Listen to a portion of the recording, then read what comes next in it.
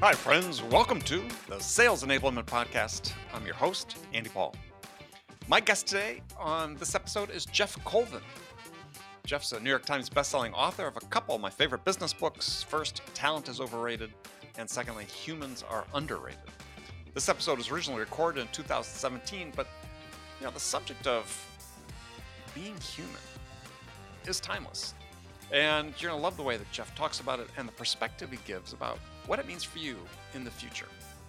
So one of the key topics we're going to explore is about changes in our economy as it relates to how technology is affecting or will affect employment. And we'll dig into specifically what it means about sales. And we'll talk about how technology has been changing the nature of work and the value of particular skills since the dawn of the Industrial Revolution more than 200 years ago. And as I said, then we'll get down to what it all means for you in sales. And we have this whole notion about how the definition of great performance is being changed. It used to be that you had to be good at being machine-like. Now, increasingly, in your job and in sales, you have to be really good at being a person.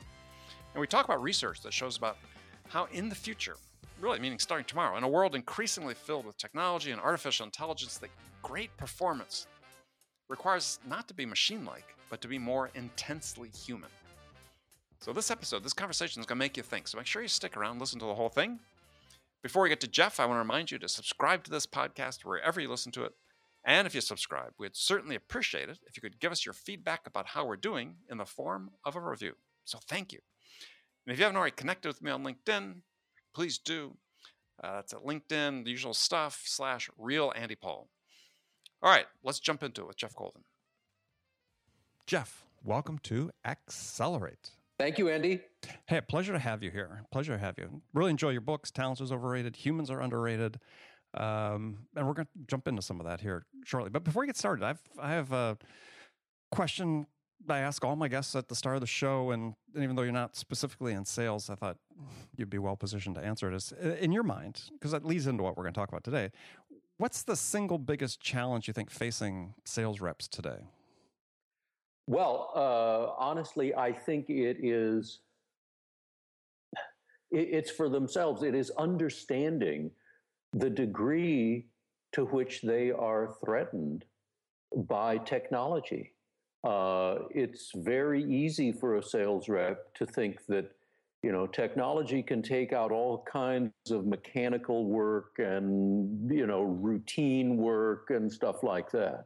But surely what I do, dealing with my customers or my prospective customers, no machine could ever take over that function, and it simply isn't true. And we'll go into this, I suspect, a little more. But fully appreciating the threat, I think, is going to prove to be the greatest challenge facing sales reps today.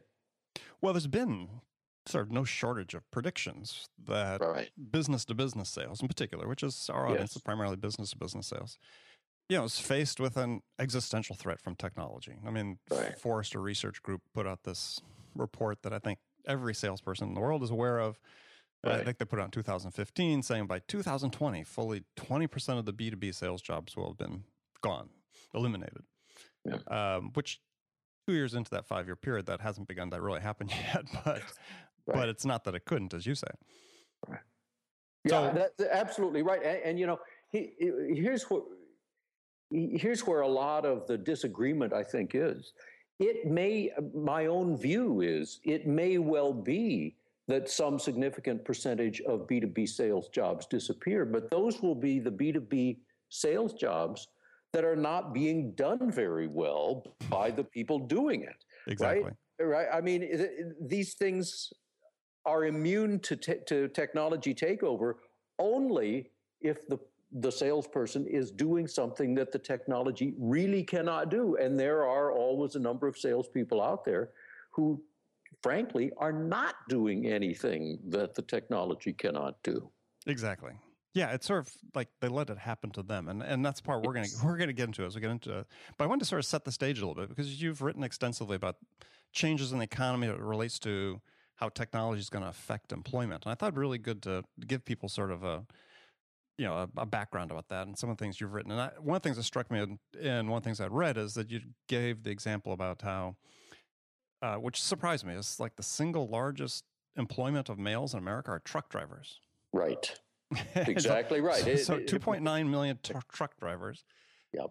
And who would have thought that they would face such a threat from technology?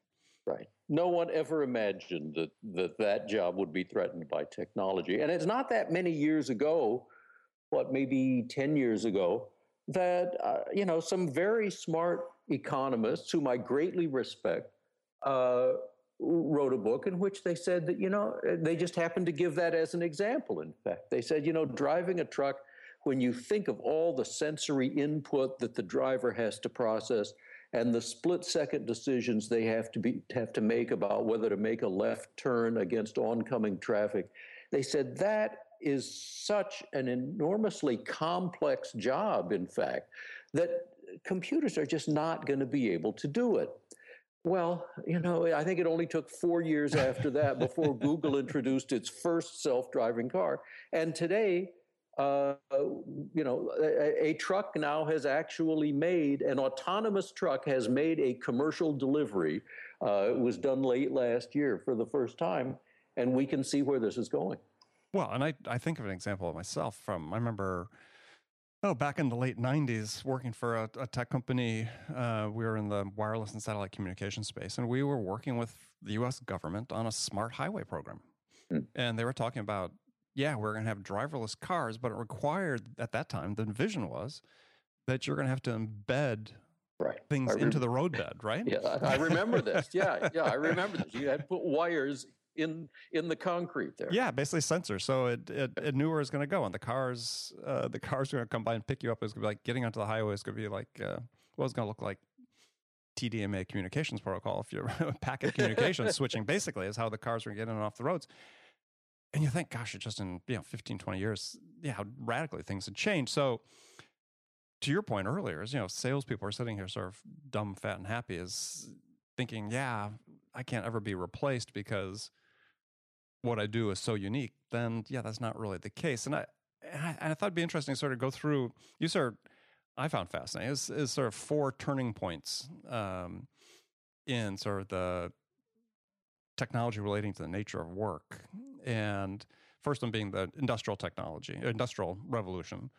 But I thought it'd be interesting to sort of go through. I don't know if you recall those from that article you'd written. Yeah. Exactly. The truth is, I may ask you for a little help on this. That's fine. Sure. So, of course, we started with the Industrial Revolution and so forth. After that, I suspect, was the arrival of basically electricity. Electricity. Exactly, which was such a huge technological advance that many companies simply applied electricity to their existing processes and structures. But the most successful companies said, this actually enables us to structure our company and processes in entirely new ways. And so they did. I thought thing that was really interesting about the sort of these 4 points is that what it did sort of flip-flop who was benefiting from an employment standpoint in terms of skill levels. So the industrial technology revolution benefited unskilled workers because these repetitive tasks, it didn't, the artisans became outmoded. And then you moved into as we talked about, the widespread electrification of the economy. Suddenly, it required better educated workers to operate these more complex machines, and the unskilled workers were out of luck. Yep, exactly right. And then it started coming back around again. Yes, that's exactly what's happening. And it's very unusual and striking and disorienting for many people, because what's happening now, and so look, for most of the 20th century, the story was pretty simple.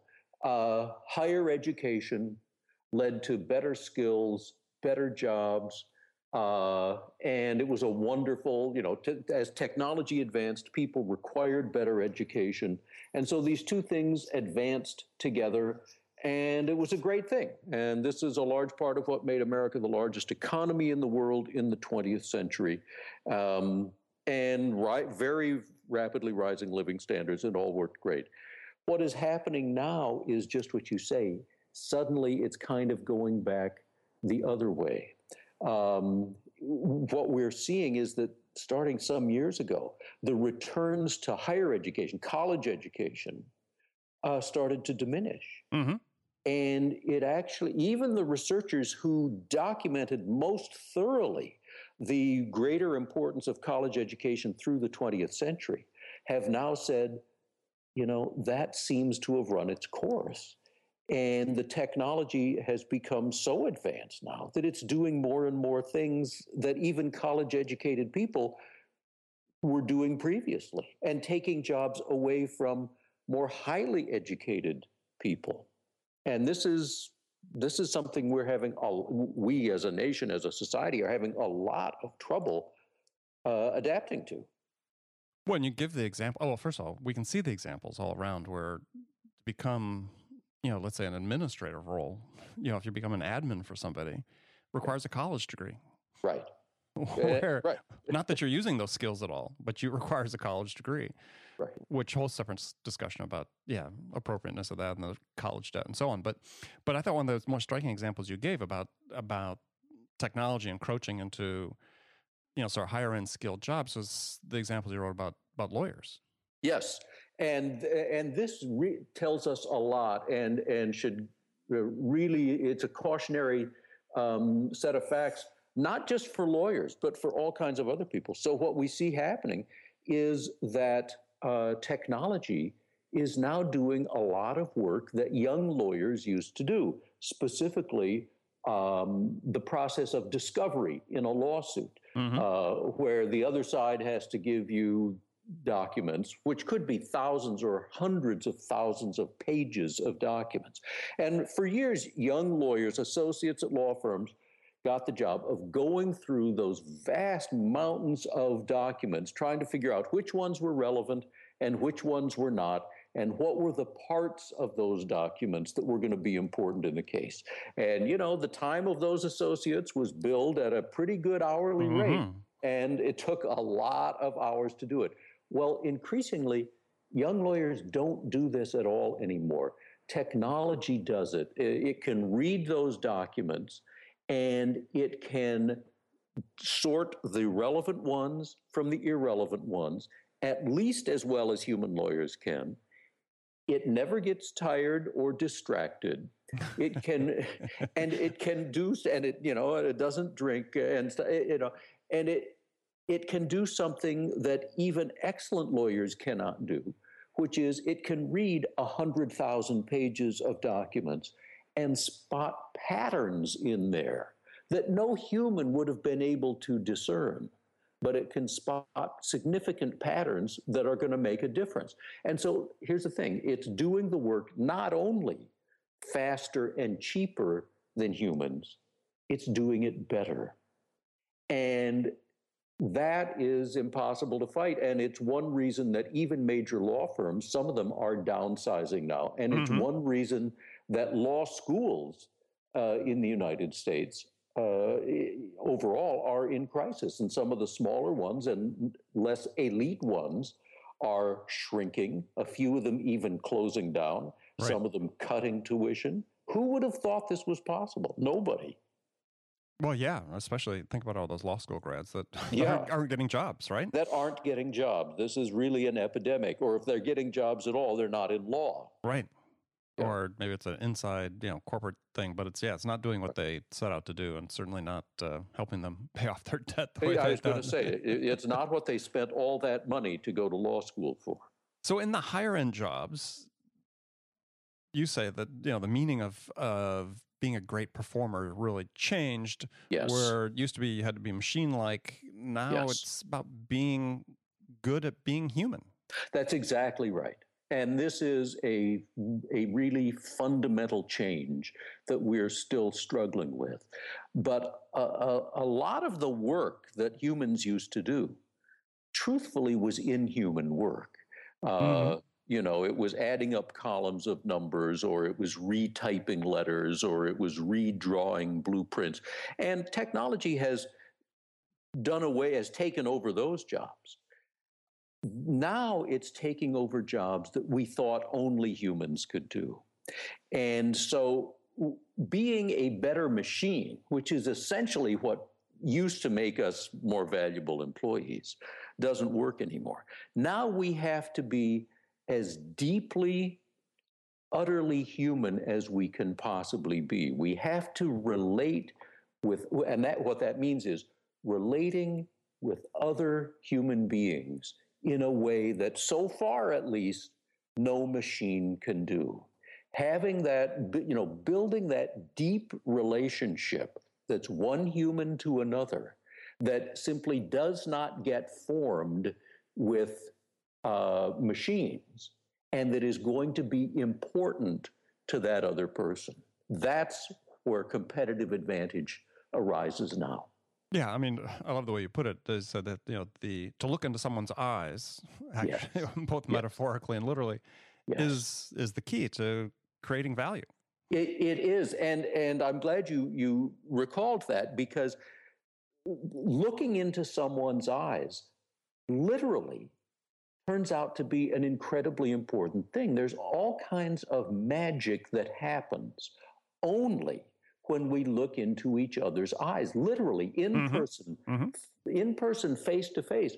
Stuff goes on that we are not consciously aware of. For one thing, if we are talking to each other in person, face to face, our brains literally synchronize. The researchers have, put these sensors on people's heads, and the same parts of the brain light up at the same time. The idea of being in sync with someone else is actually not a metaphor.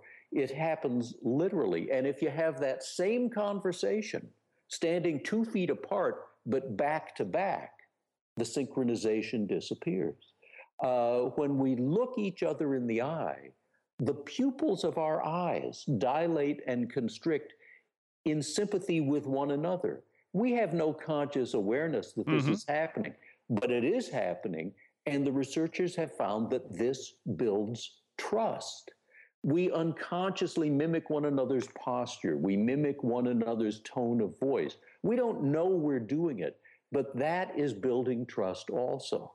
So there is this magic that happens only when human beings are in person, face to face. Well, and the thing that's really interesting about that is there is this huge trend in sales toward inside sales. And one thing that's happening, especially I'll take the SaaS industry, is you look at their ultimate close rates or conversion rates, whatever term they want to call, and they're not very good. Right. Now, they make it up in volume, right? I mean, they're out on the front end burning through hundreds and thousands of prospects to get those deals. But, I've made the point to several of the sales leaders in that field is, if you want to increase that, get people on a plane, go back and talk to somebody, right? You want to do everything remotely, but there's huge value, to you just said, is actually, it's more costly. Maybe you don't do it on every deal, but there's such value for actually being with a person. And you get, as you said, you get that synchronicity, that mirroring that starts taking place. Yeah, that's exactly right. An interesting phenomenon that's going on is the rise of conferences, big meetings and stuff. I can tell you that in our business, the magazine, what we used to call the magazine business, conferences are turning out to be a more and more important part of the business. At Fortune, we do a lot of them. Other magazines are doing a lot of them. How come? How come in the digital age, bringing people physically together is a growing and profitable business? Well, it's because there is something that happens only when those people are physically together. And a lot of people are willing to pay money for it. It's valuable. Yeah, well, we certainly see it in the sales industry. I mean, or tech industry, so on. But I'm talking about the sales business per se. But it's sort of funny. There's sort of a limited appetite that you find, though, too, is after about the fourth or fifth conference, people stop going. But yes, but there is real value to that. So another point I wanted to explore, because perhaps some really interesting research that there seemed to be a contradiction in is. So you cited research from Oxford Economics that they surveyed employers. Employers said, hey, in the next 5-10 years, we don't need the conventional sort of, left brain skills, business acumen analysis, so on. What we need are right brain, relationship building, teaming, collaboration, co-creativity, brainstorming, so on, and empathy. Yes. But then you also cite research saying that empathy is actually in a shortfall these days. Surveys of college grads is actually the level of empathy is actually decreasing. So what do you think accounts for this gap? I mean, this is what we need, but we've got this declining empathy. Well, it is a very profound point, I think. And in a way, what accounts for the gap, for this divergence, is the rise of technology having both effects. Companies are finding that they need more people with those skills, not just for external reasons, such as salespeople will experience, when they're out selling, but also for internal reasons within organizations. The way teams work together, for example, which is increasingly how all work gets done, it is enormously important to have people who have these deep human skills, these deep skills of human interaction. As teams become more and more important, these skills that you were listing become more and more important. At the same time, however, as you say, there's plenty of research showing that those skills are in shorter supply. For example, there is a long history of research on college students being rated on this scale of empathy that researchers put together a long time. Well, it's been declining since for many, many years. College students on average score lower on empathy. How come? Well, we could postulate a lot of things, but we do know that other research shows increasing use of digital technology, looking into screens, communicating with our thumbs, seems to weaken empathy. In fact, it shows this very clearly. Now, look, we are not going to stop using digital technology. This is never going away.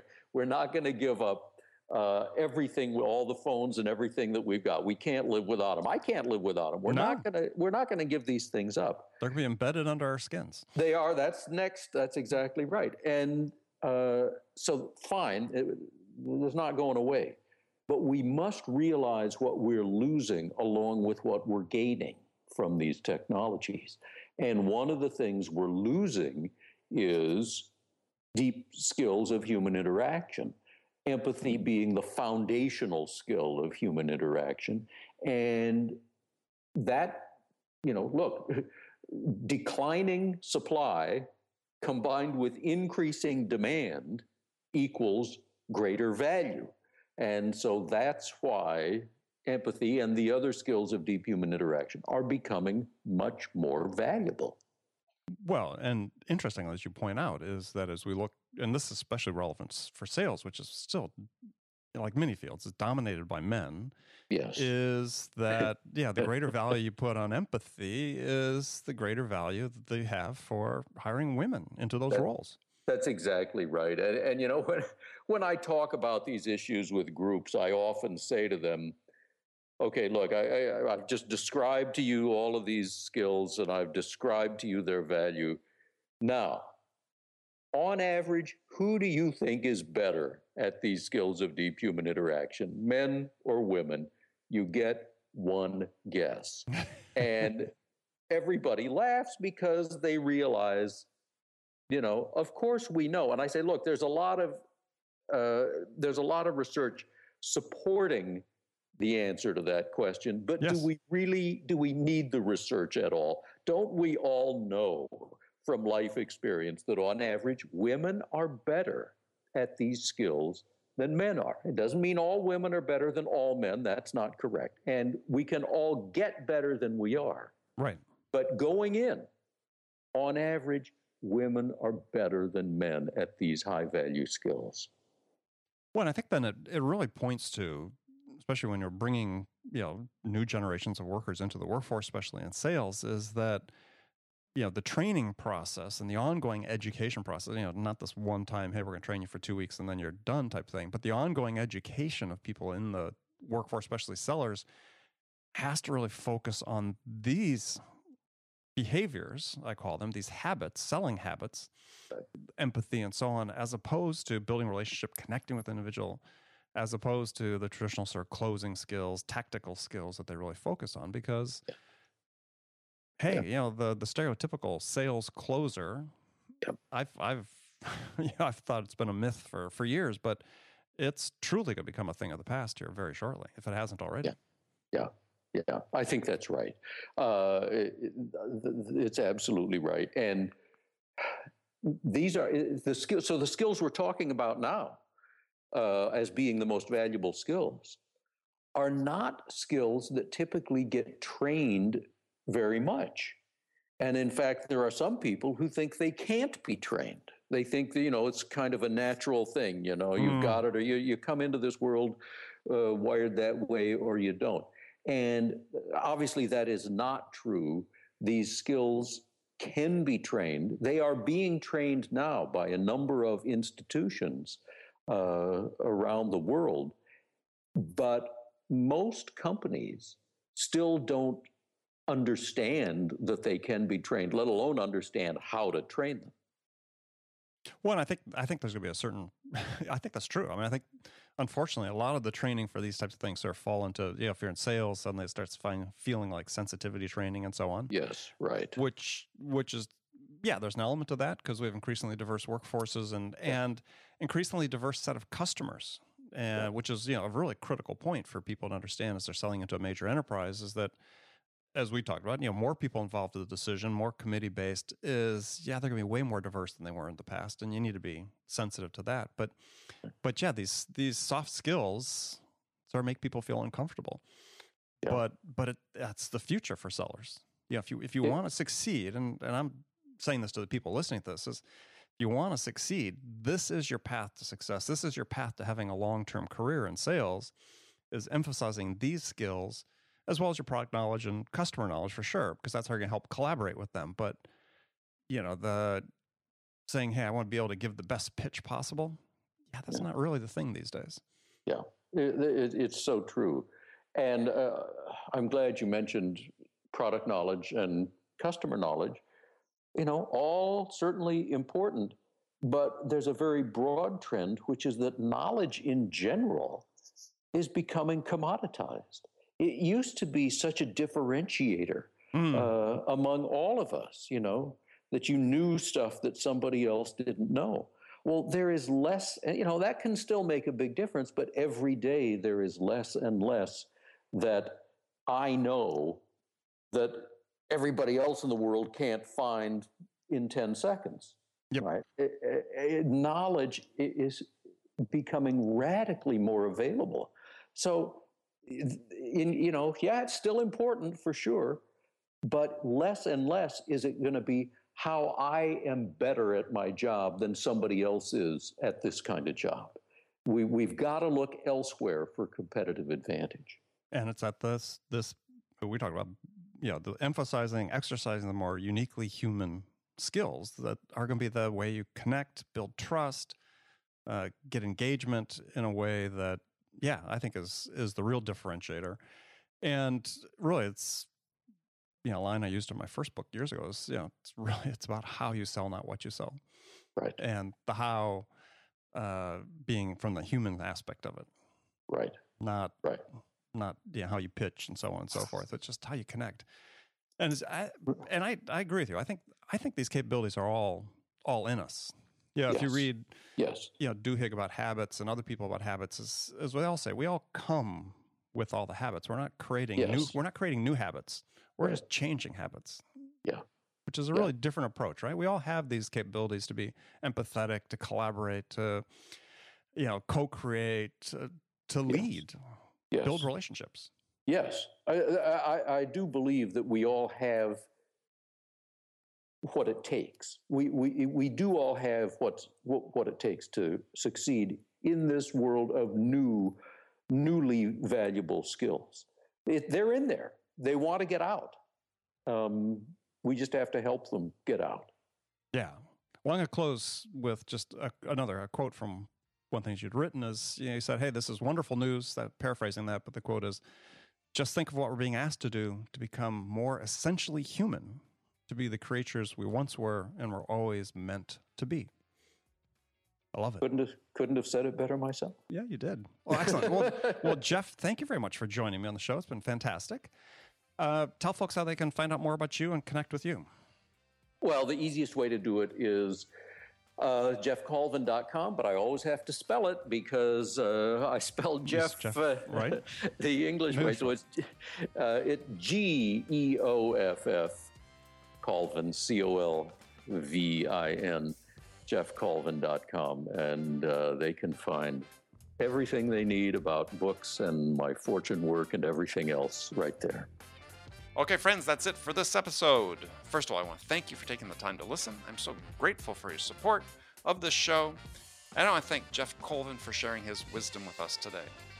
If you enjoyed this episode, please subscribe to this podcast, Sales Enablement with Andy Paul, on iTunes, Spotify, or wherever you listen to podcasts.